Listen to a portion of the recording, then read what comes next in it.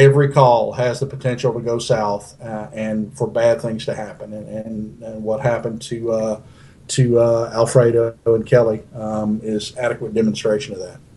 Yeah, and I got to tell you, man, I mean, horrible when I first heard about it, and these guys were in serious condition.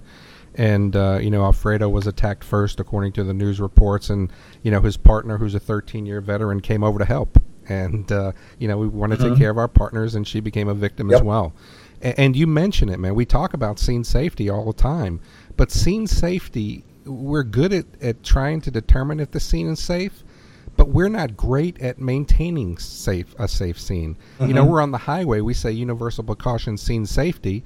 And we're on the highway with cars zipping around us doing 80 miles an hour. That's not a safe scene.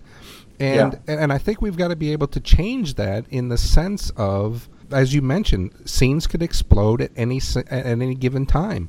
And are we in the best position to send 20-year-old, 25-year-old, 30-year-old people into a scene and to ensure that they're going to be safe? One of the things that I say all the time is, and when I talk about from a leadership aspect, Kelly, is I say that, we trust our paramedics to go into somebody's house at 3 o'clock in the morning and they may not come out. Why can't we trust them to help us run the organization? Well, the point that I want to make there is they may not come out of every single house that they go into.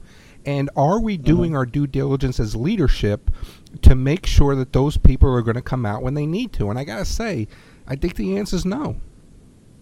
No, I don't think we are. I think we need to, as a profession and the agencies that employ us, need to start doing something more than paying lip service. What do we do? What's the answer here? Well, first of all, education. Education. Our initial education is failing us in teaching us the survival skills and the situational awareness to keep most of us from being harmed, or to recognize those scenes when they start to go south before they turn actually violent. Our initial education is failing in providing us or giving us those tools. So is it time, beyond that?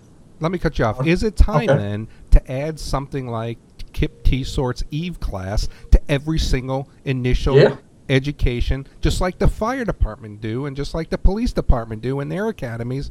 Is it time that we make this a standard part of the curriculum? Yep. I think it something, that course or something along those lines needs to be rolled into initial EMS education and